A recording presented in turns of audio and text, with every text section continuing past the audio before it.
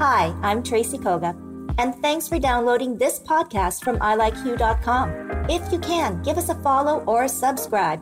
And remember that all the information about the guests in today's episode can be found at ilikeyou.com. Now, let's get started.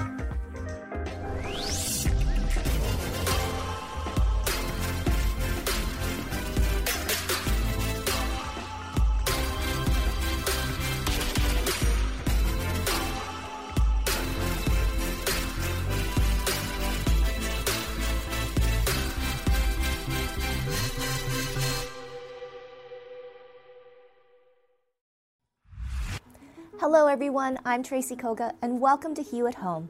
Well, it is the start of another school year. Kids are back, wearing masks, and teachers need to be double vaxxed. But there still is a lot of uncertainty.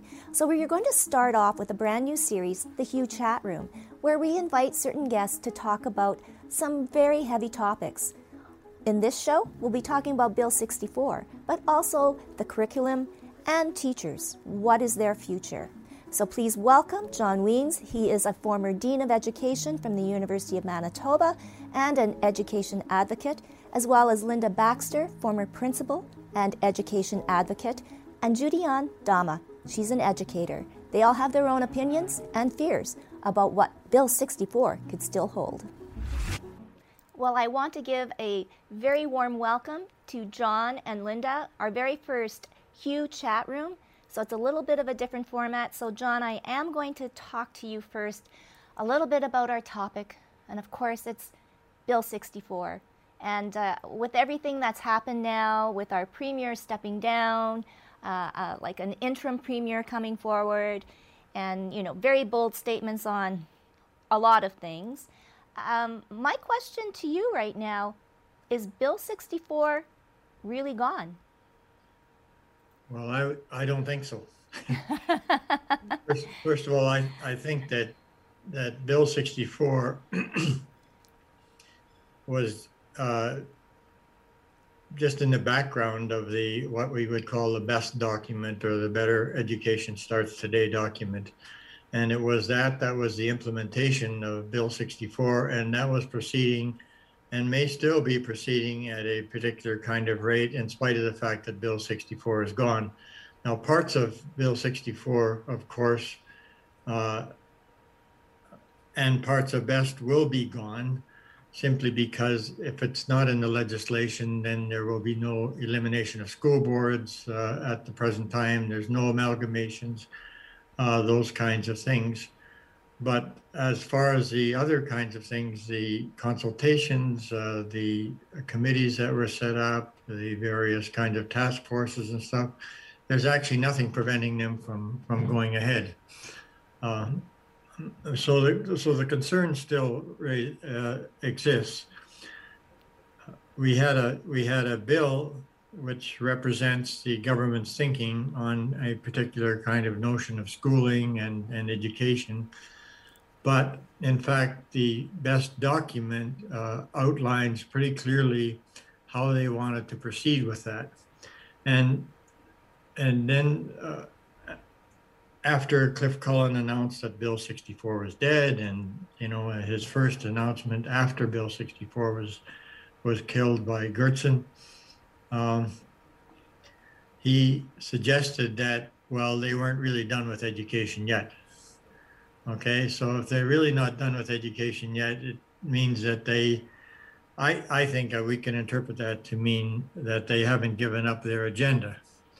And their agenda has very little to do with education.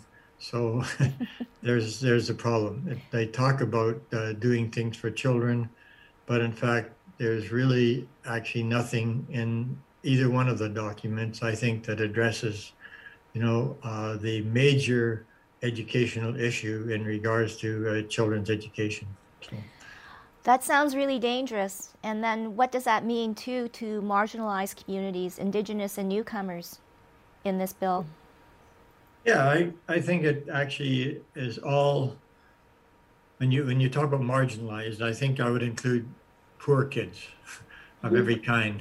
The biggest issue is, the single biggest educational issue is poverty. and it's family poverty. And there's such a strong correlation, and it seems to be that the government avoids, they're not the first government to do this. So, this isn't necessarily a partisan statement, but what they're doing is avoiding talking about what the real issues are in regard to educational success of children. And the real issues is that we have children who start out indigenous children, newcomer children, other children in poverty. At birth, they basically are at the same point as children that are in middle class and doing well and so on, and come from stable homes and so on. Not to suggest that some of the poor homes aren't stable, because they are. But they start out at the same point, but by the time they come to school, they've lost a lot of ground. And they've lost a lot of ground partly because their parents aren't able to provide the kind of environment that middle class and more wealthy people can provide for their children, whether it comes to reading books, whether it comes to experiences like Manitoba Theatre for Young People, whether it comes to a whole variety of things, even things that some of us take for granted now. We take our grandkids camping every year, right? Well, these are things that poor kids don't experience. And they often experience what I would say, what we don't talk about very much is that we actually force many poor children into adult roles far before they should be in them. For example, 43% of the people who use the food bank, the Manitoba Harvest Manitoba now, are children. Children should not be out scrounging for food. They should not be out scrounging, bringing food home for the family. They should not be out looking for clothing and whatever else for their siblings. They should be children. They should be allowed to not worry about things like where the next meal is coming from, or not worry about the fact that they don't have, decent shoes if it's raining or if it's snowing, or they don't have clothes for those kind of. Kids should not have to worry about those kinds of things. And this is a solvable problem. I think that's the biggest disappointment here, is that we all actually know that this is the biggest educational problem there is. So we actually talk about kids not in terms of those kids, in terms of kids needing certain kinds of things so that they'll do it well at school, or so that they'll actually have good life experiences and stuff like this. We talk about them as test scores. We talk about them as future workers. We talk about them as science, technology, and mathematics people, because that's the future. I mean, this is a narrow future for kids, and actually to predetermine kids' future in those kinds of way, or kind of pre-assign roles to children is really problematic. And it really does avoid, it steps around the real issue. Yeah. Well, I'm going to bring Lynda in here into the conversation. So now we're talking now about poverty being probably the number one culprit. I want to ask a question to both of you now.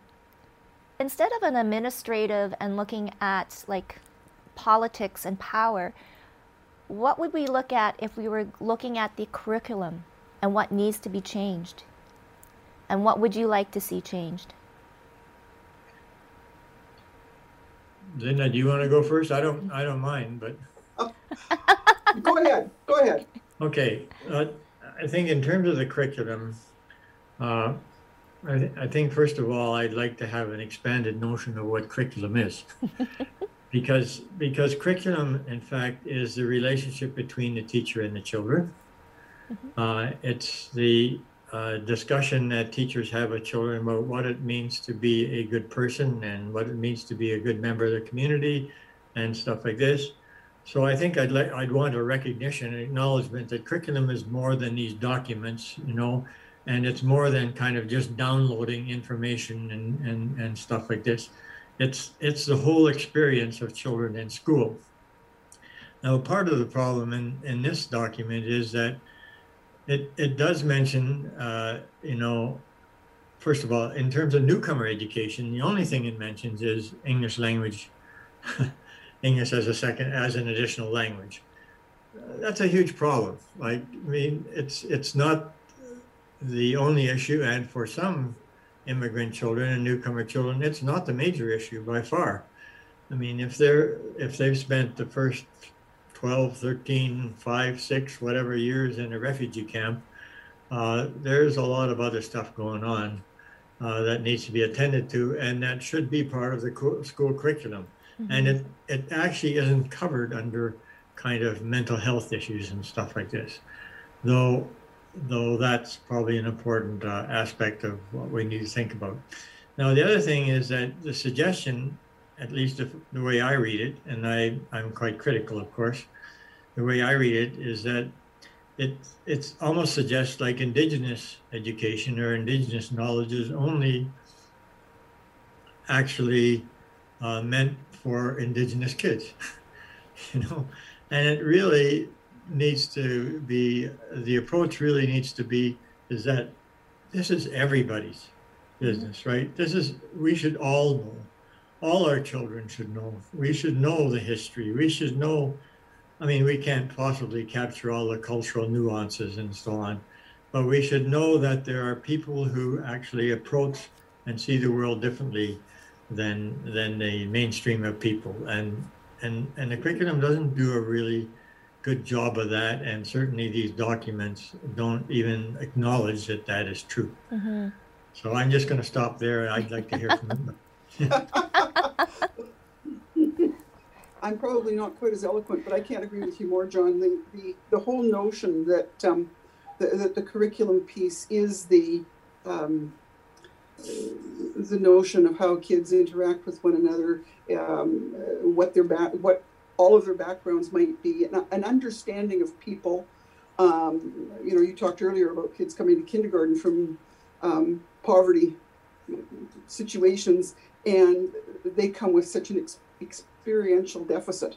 Some of their parents have, sometimes that's multi-generational. Their parents have come from experiential deficits too. And there really needs to be a huge piece of school that gives kids information about each other, whether it's their cultures, whether it's their home lives, whether it's how different people operate, whether it's what futures there might be out there in terms of what they might dream about after school and as adults, and ties that together and teaches kids a little bit about all the variations, and then how to respect them in one another, and how to work together and enjoy one another. It's a huge piece. If you end up compartmentalizing, if you will, kids, the conflict that comes of it is it just multiplies, and you'll find that you have teachers that spend more time dealing with anger and discipline kinds of things. And really, if all of those pieces are in place, and you start to deal with the humanity of the kids and tie what their own experiences are to the experiences of others and to the world around them, you find that you've eliminated all the time wasted with some of the nastiness that goes on between kids, and some of the discipline issues too. Really important. So obviously, yeah. Go ahead, John. I want to add one more thing. I think if you take a critical look at what's happening here, and you have some historical knowledge about what's happened in other places that have tried to do what these people are, what the government's suggesting under Bill 64, what you see is a privatization and a commodification of education. By privatization, I mean this, even by saying that every parent would have a say in what goes on in the curriculum and stuff like this, suggests that they're actually their only interest, quite frankly, is their own child. And this is not true at all. Like the purpose of public schools is in fact to create a sense of the public. sense of that we're all in this together, that what actually hurts one person hurts everybody. What's good for one person might be good for everybody else.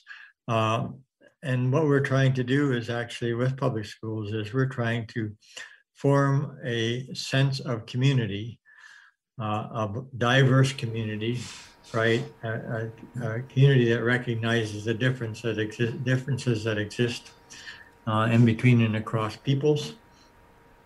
And as Lynda said, really values that and and says this is really an enriching part of my life, right? Instead of, as this document suggests, actually, because if going back to Bill 64, one part of Bill 64 said that everybody will be held accountable for following the curriculum, except for homeschoolers and private schools. Okay. Now, if you read between the lines, I think the private schools couldn't escape that very easily. But homeschoolers can escape this easily. They already are avoiding this, to a huge extent, right? And what they're doing is hiving themselves off from the rest of the children and the rest of the people, as if we just as soon not live with those people in some kind of relationship, right? Or we're better off not living with those people in some kind of relationship, or it's actually harmful to us to live in with those people in some kind of relationship to some things we believe. And we're actually seeing, if I extrapolate a little bit, we're seeing the consequences of that in those places that have large numbers of homeschoolers. And by that, I mean in the Steinbach community and in the Winkler community, we're seeing all the non-Baxters who in the name of freedom are suggesting, of course, that, their private wills and wants and whims and stuff like that actually supersede the interests of the society or the group, if you want. So. Oh, and well, thank you. And then I just want to welcome Judy-Ann. Oh, yay! Judy-Ann, meet John and Lynda. So we're right in the thick of things. Bill 64, definitely not gone. Talking about poverty being number one, that's not been addressed. And right now, we're talking about curriculum and how it should change. John just commented on the homeschoolers that are getting away with it. Well, I shouldn't say getting away with it, but they are exempt from this bill, as are private schools. But private schools definitely have a harder time. So you can jump in. It's the first day of back to school, and how was it? It went well. We were actually talking today about how we don't know what we don't know. Mm-hmm. Right. So there's a lot of confusion, and we're just kind of learning to be okay with the confusion. We just need to be able to move forward with the students that we have in front of us. I am a little more removed from the classroom with my role, but even in our support roles, we are really looking at what's the best way that we can support our learners, because that's our number one, but also the staff, because we need our staff to be well and our administrators to be well. So we're kind of re-gearing for this year. We don't know what that's going to look like for the whole year, but we've been flexible since March of 2020, and it just continues. Just being very flexible to what people need and meeting them where they're at is really the key focus that we have right now.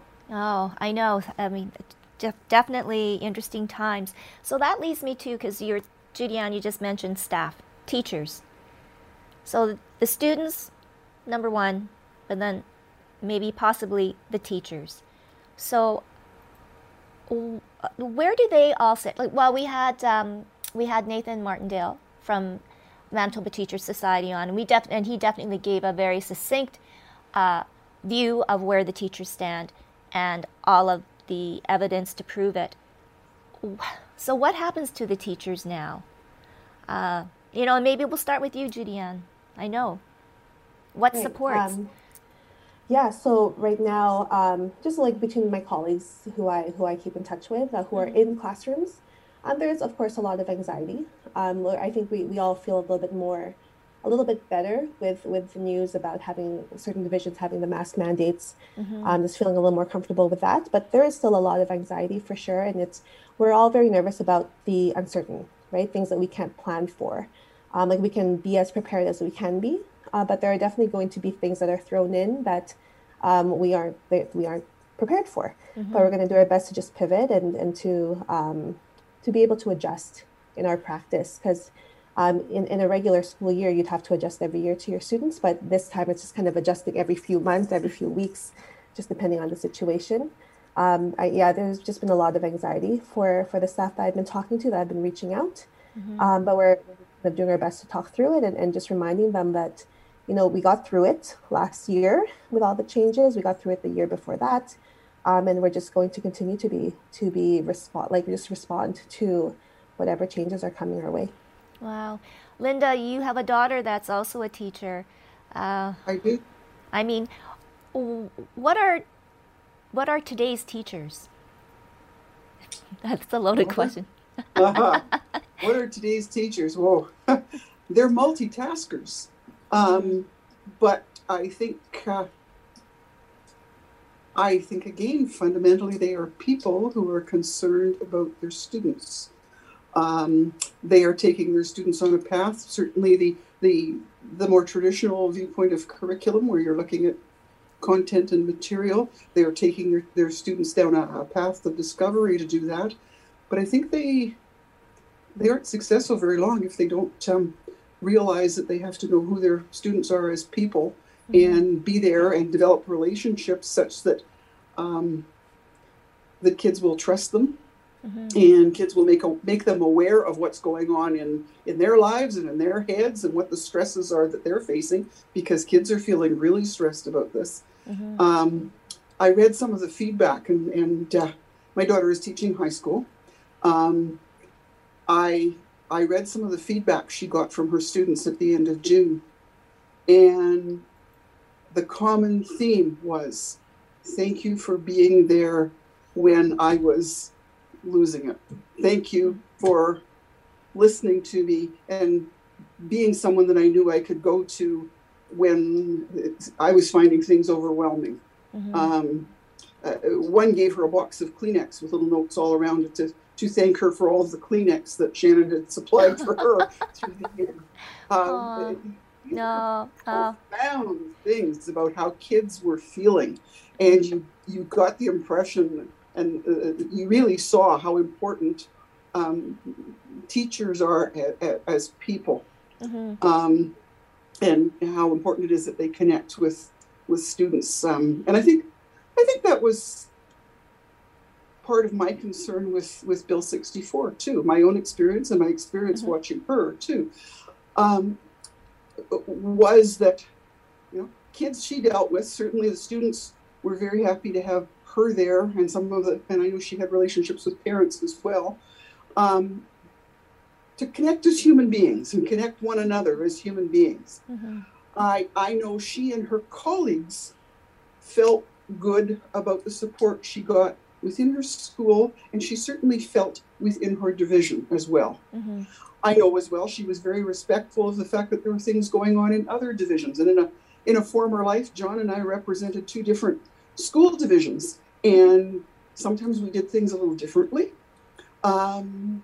Sometimes when we wondered what was going on, we compared notes and got ideas from one another. And yet we could go back and figure out how to implement them with the populations that we were dealing with. And I think that's really important to teachers. Some of my work when I did my master's, I looked at the fact that I was using a lot of American research in terms of implementing practices in schools. And yet I went to a conference in the US, and I ended up in a session talking to people and talking about implementation. And it ended up where the speaker stopped and asked me to speak about it, because we were doing much more in terms of the implementation than they were. And in reflecting on it, my impression was that I was at the time in a small school, in a community that was overseen by a division who, when I said, help, there's something special going on here that needs to be attended to, they knew enough about my situation that they were there to help me. I wasn't looking at a school of 5,000 kids in a division that was citywide that didn't have that personal piece. And the more I think about it, it's the ability to zero in on the personal pieces and again, teach the kinds of connections we talked about before and get those going, as John and I did years back, talking about what happened on opposite sides of the city. Those are the things that drive successful education and make the other things work. Yeah. And I think that was you've got me going about the big concern I had about Bill 64 is that it seemed to be focused on moving in exactly the opposite direction. Yeah. And to me, that's a recipe for concern. No doubt. John, so you've been listening intently now. So I'm gathering from what Lynda has said in your past experiences, and Judy Ann was nodding her head. Can we not still why Bill 64 isn't here and we're not governed by one school of thought? Cannot the divisions now make a difference? Do some changes, implement some programs, have discussions with other school divisions, and move things forward, and address things like poverty, the mental health issues, the curriculum, the things that need to be taught and learned. Is that possible? If I might, first of all, I want to add something to what Judy Ann and Lynda said. First of all, teachers are representatives of the society, and they know that that's their role. They, and teachers, our kids are both teachers, by the way. So they understand clearly that what they're doing when they get in front of a classroom is that they're representing the society and the public and their province and whatever else, right? And so when the minister at one point suggested to teachers, well, this should be no concern of yours, right? Because you have a job to do as teachers, right? That as if teachers live in some kind of bubble which is removed from the real world. And I think that's simply not true. And it's, and it's really problematic. Now, let me address the question you asked, though. I think that's exactly what school divisions do. And they share notes across all the time. They did that before. When we did a study on poverty for the Social Planning Council, and we interviewed superintendents, they had 99 different poverty reduction strategies that they were using in their school divisions. Wow. Right? And those things go all the way from providing lunches for kids to doing it very quietly so that the kid doesn't lose any dignity, in the process, kind of thing, to bigger issues like no school fees, to other issues like we'll minimize fundraising. There are school divisions have what they simply need. If I was going to say something, what the province could do here, they would simply say, would you tell us what resources you need to mitigate the problems of poor children coming to school?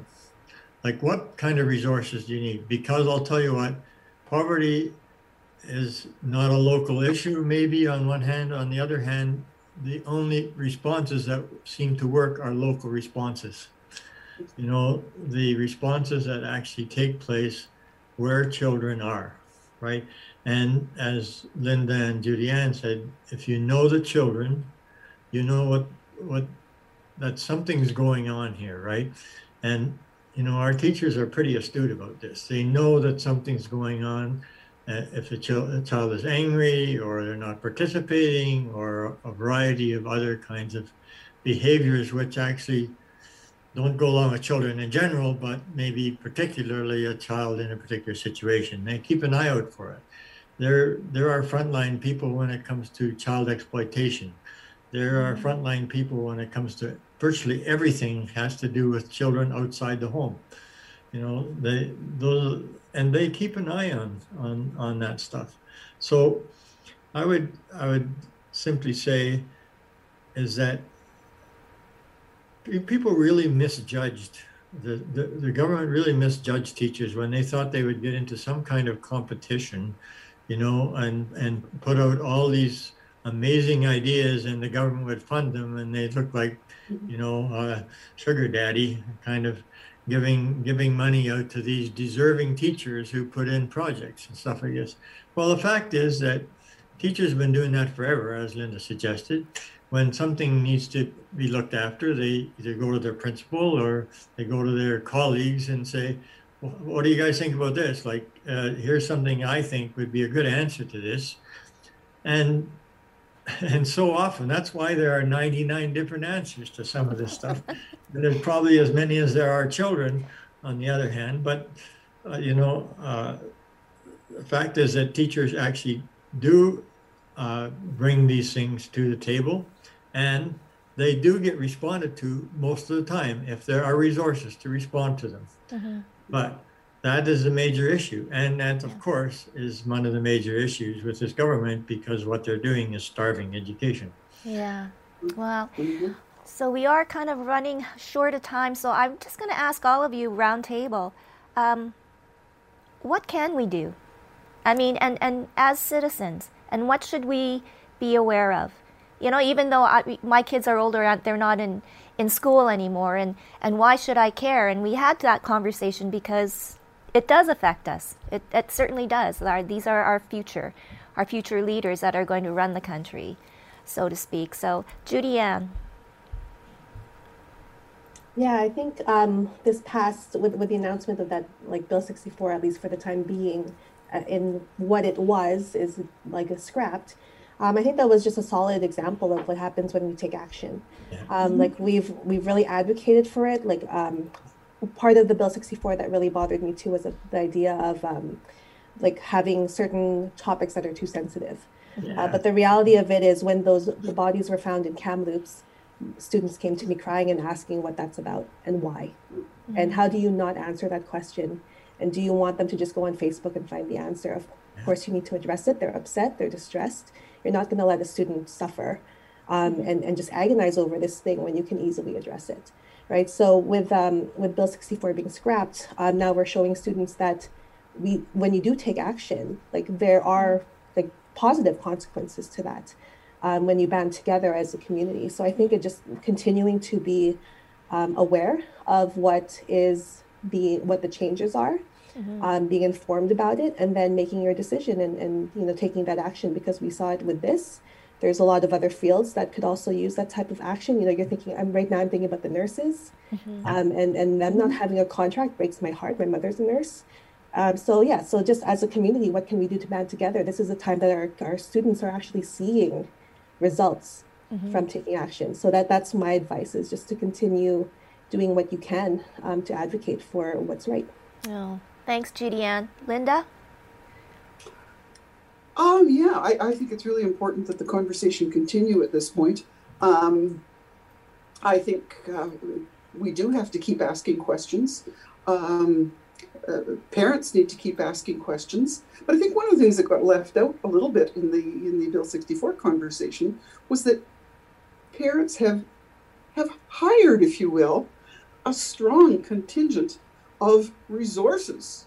They are teachers and administrators and support workers. Well, we're all teachers, and they have spent years working on a huge bank of knowledge that should be brought to the fore. I think it's important to get conversations going, but include those experts. Mm-hmm. I really do fear, as John says, that education has been starved. I'm realistic enough to know that there are not unlimited dollars. But maybe it is time to get people together to say, okay, how can we use our dollars better or differently? What can you see any place where we could save some dollars and then put them here? But do it in an honest fashion. Don't say we're going to save $40 million getting rid of trustees, because I taught math for 36 years in one way, shape, or form, and I couldn't make those numbers work. No how. And I think, and I was around long enough to really feel pretty strongly that this was the second crack at just taking a financial hit at education by a conservative government. And that disturbed me a fair bit. And that's another, that could be another whole program. Oh, maybe. But I think the conversation does have to go on. The government does have to come to some agreement about what are the needs and then how are those funded. It's their responsibility to fund them as judiciously as they can, but not just arbitrarily say, okay, you're going to get along with better because we're going to quit paying you quit your pay increases. We're going to give you another herd of kids. And there are many parallels to the nursing situation. Mm-hmm. I think we need to speak up and advocate for the humanity part of what frontline workers do, be they teachers, be they nurses, be they a whole host of other things, and make sure that we're not trying to balance a budget by pulling the rug out from any of them. And I think there can be honest conversations. Yeah. And I know that school divisions get together and compare notes. There may be some economies of scale that could be found if you put the heads that are working with those things together and got some conversations going. John. But yeah, I would just say make sure that you support teachers and support their right to have a voice and speak out on things. That they have a right to bargain in a fair kind of way. We'd want this for everybody, but these people have made a huge investment in their work. They are hugely invested in their work. Julianne will tell you that she lies awake at night. She'll lie awake tonight wondering how she could get to that one kid who she didn't get to yesterday. And, and stuff like this. People are hugely... I think that part of it is try to imagine what the people in the system are feeling at certain times. Like I'm speaking to a CUPE group in a couple of days, and CUPE was also worried about Bill 64 because secretaries, trustees, bus drivers, EAs, others were under attack. They're simply being attacked the same way as everybody else. And it's part of this kind of destruction of the public agenda, if you want. Wow. Okay. Well, you know what? I want to thank all of you for again joining. And you know what? Obviously, this is not the end of the conversation. I see that we can come back here a month from now and hopefully things have changed for the better or not. But you're right. We give this platform for people to speak. And thank you so much, Lynda, Julianne, John. It's been a pleasure. Thank you. Thanks, Tracy. Thank you. Good meeting you two again. Good, Lynda and Julianne. Thank you, John. All the best tomorrow. Thank you, John, for all the advocacy you've been doing. That's been great and very much appreciated. Yeah, thank you.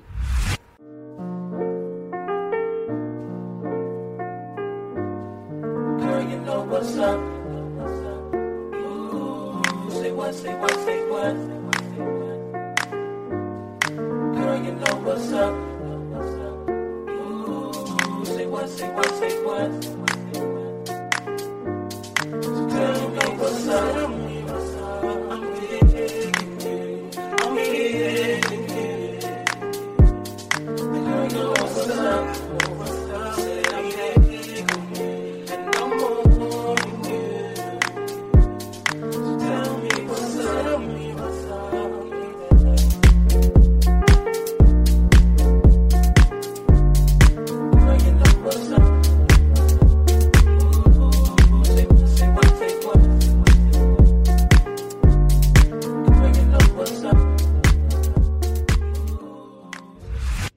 Welcome back to Hugh at Home. Coming up next, we're going to meet singer-songwriter Niki Kennedy, and she has traveled thousands of miles away from home to get her music education here in Canada. And let's just say the choice was right, because she is the full deal. Welcome, Niki Kennedy, to Hugh at Home. It is so nice to have you, and it's all about music. And, you know, for the last, well, almost 2 years now, it's been crazy, especially for musicians like yourself, going virtual, no shows, but chance to do an awful lot of writing. Am I correct, My Niki? goodness, yes. But for yourself, though, your own personal journey, born in New Zealand, and how did your family and you come to Canada? So, fun fact, my family is actually still in New Zealand. It's just me here in Canada.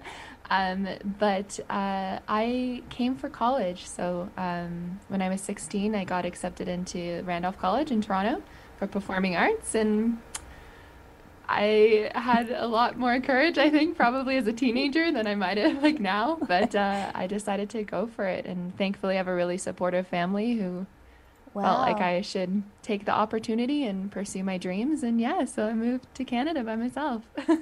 That's a big step. And why Canada? Why Toronto and that particular university?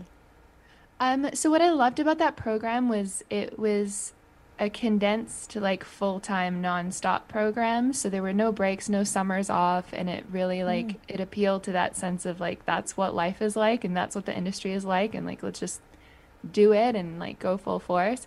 Also, the program was balanced in terms of singing and performance and acting and dancing as well. And I really felt like if I was going to have a career in the arts, I needed a solid foundation of all three. So it just felt right. And I have family, like my grandfather was born in Canada. He passed a long time ago, but it enabled me to sort of like have that connection and really want to move here. So. Oh, well, we are so fortunate to have you. So let's now talk about your music. You did a pretty intensive workshop with A1 Ryan Tedder, and maybe some people might think that name sounds familiar. Well, he just happens to be One Republic and like an international, world-renowned producer. So let's talk a little bit about that whole experience. Yeah, so I think, you know, one of the beautiful things that came out of the pandemic was that everybody in the music industry was looking at different ways to connect with people and to make a living and all that kind of thing. And I'm not sure, I can't speak for Ryan, but I'm not sure if that program would have happened if the pandemic hadn't happened. But basically he did a monthly course and opened it up to anyone in the world that wanted to spend 30 days of their life watching him work, and then also writing and producing 3 songs from start to finish. And I had a year of pandemic writing, feeling a little bit sorry for myself and wanting to like break out of my own sort of habits and ruts and, you know, just like try something new and challenge myself. So I figured, why not? This is my only opportunity to try and, you know, see how someone of Ryan's caliber works. And it was one of the best decisions I made. Really? Sure. Wow. Yeah. What is it like? Because that's really pretty concentrated, 30 days and 3 songs from start to finish. Yeah, it was a lot. Yeah. What did you gain, or now that you've done the workshops, does this make it easier to do the writing and to do the producing? Yeah, I think what's interesting is it's changed the way that I approach what I do. And I think the coolest thing about that program, when it's moving so quickly and there's like deadlines and you're trying to keep up and you're trying to figure it all out, is that you don't have that chance to second guess yourself or get into like perfectionist mode or be overly critical of what you're doing, because you just got to get it in. So you just do it. And then in your head the whole time you're like, oh, I can go back and finish this later or fix it later. But I think there's something beautiful about not like to go with your gut on some of those creative choices. And to be honest, that song, from the demo I created back in January to the full production now, not a lot changed in terms of its melody and lyrical content. So I think that's kind of a really cool thing. And so now I'm not perfect, but I'm trying to not censor myself, and I'm trying to trust my own ears and judgment more and more as I create. I know, and I think just getting your song out, and the more you do it, then the less being the perfectionist and no, I got to keep it. You know, it's still Yeah. you know, not ready. Did Ryan get to critique at all? Not for me personally. So he would choose like random people's work over the course of the 30-day program to give feedback and things like that. But we were put into peer groups. So we actually were getting constant feedback from people all around the world. Cool. At different stages in their career. Yeah, it was really awesome. A really, really, really cool experience. Well, let's hope that he does it, or maybe Drake or whoever might decide to do something like that. But Keep him coming. Yeah, I know. But it's such a wonderful opportunity for artists like you to really have some solid, words of wisdom, and just people with more experience. And so this new album and the new song, Fall Back Into You, the story behind that. So I love this because it doesn't come out of a specific circumstance or situation. And I think a lot of my work in the past has been that. It's been stories. Whereas this was the very first song I wrote in that class. And the challenge was to start with a vibe. And that's typically and traditionally not how I write music. So I was like, what? I don't know. But it's an interesting thing because we connect with music on like this physical and emotional level.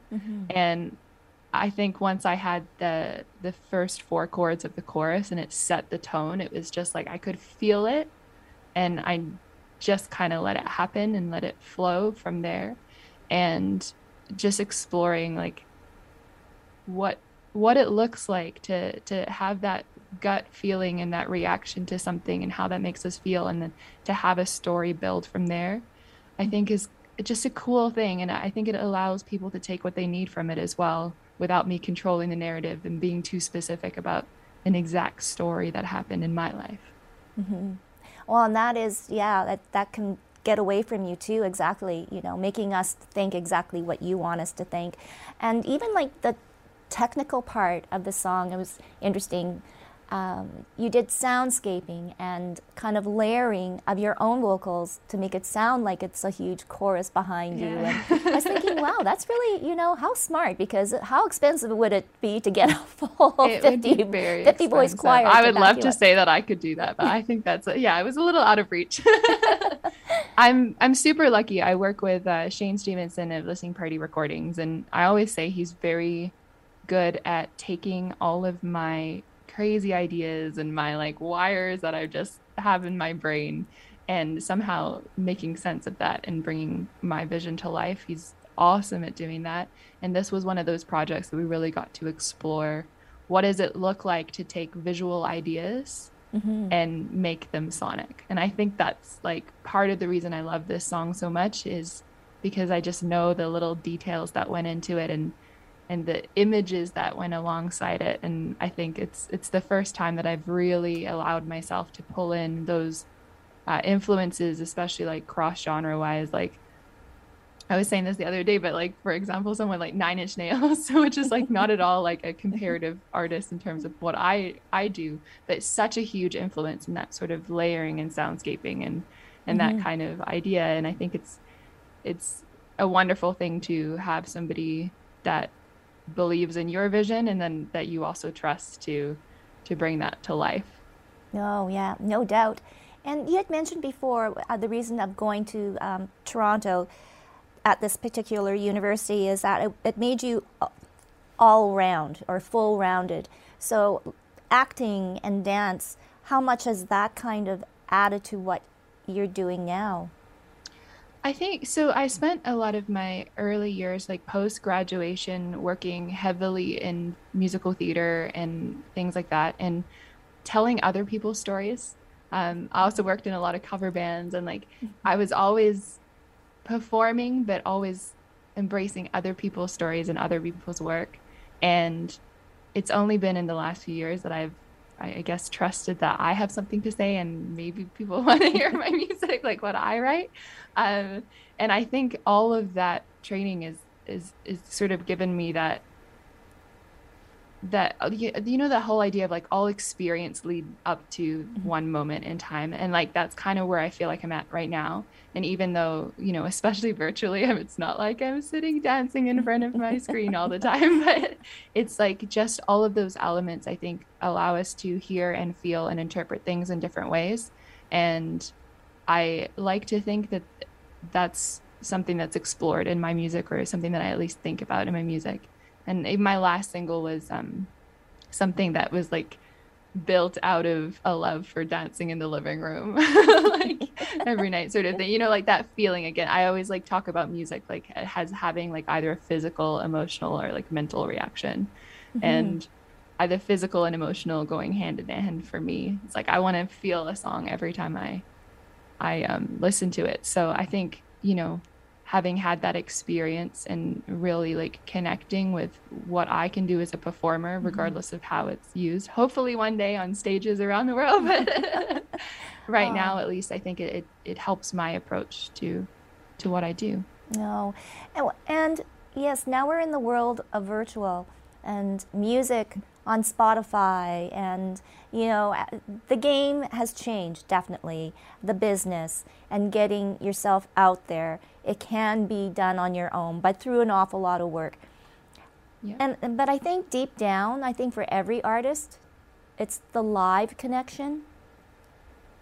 Am I wrong? That is the best thing. I don't think you're wrong. It is the best thing. It's hard to beat. And I think like you said, I guess we're really hitting that 18-month mark right now, which is kind of scary.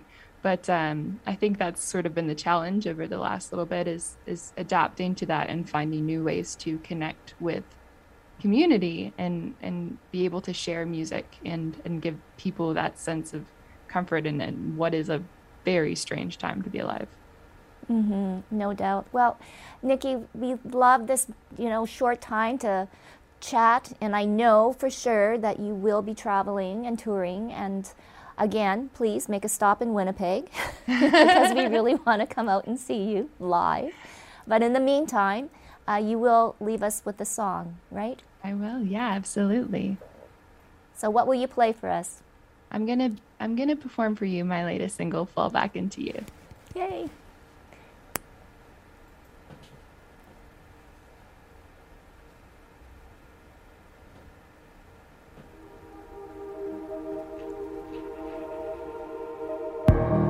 Why don't you say what's on your mind? Just give me one little sign. Maybe it'll make sense this time. You can say we're doing fine, but it feels like you're full steam ahead and I'm at least 20 steps behind.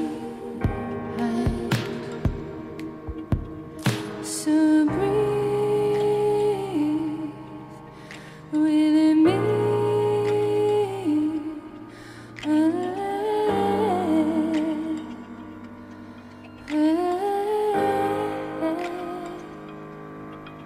If I leave or I try, but I can't say goodbye, will I fall back into you? Fall back in you. If I'm here and I cry, will you sleep by my side? Let me fall back into you. Fall back in you.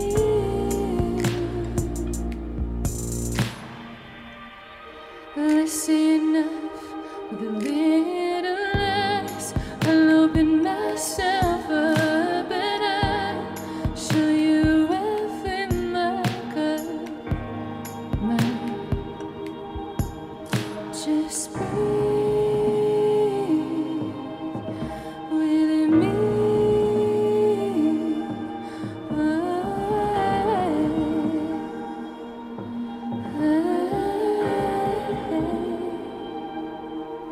If I leave or I try, but I can't say goodbye, will I fall back into you? Fall back in you. If I'm here and I cry, will you sleep by my side? Let me fall back into you. Fall back in you.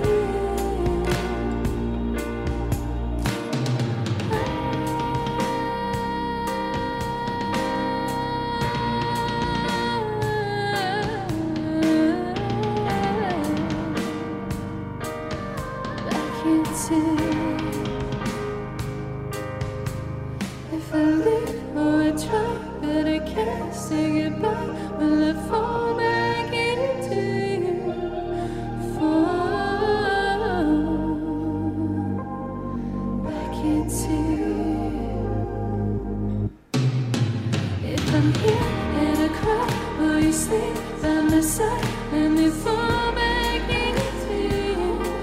Before you hear back in you. If I leave or I try, but I can't say goodbye before making it through.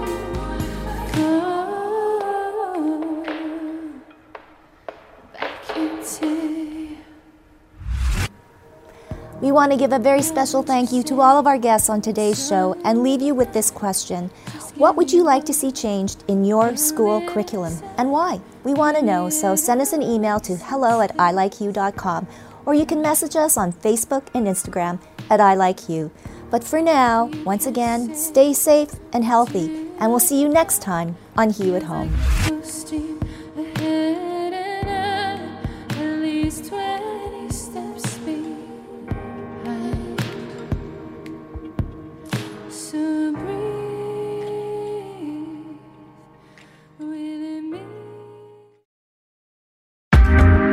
Thanks for listening. This has been a production of ilikeyou.com. Podcast distribution from the Sound Off Media Company.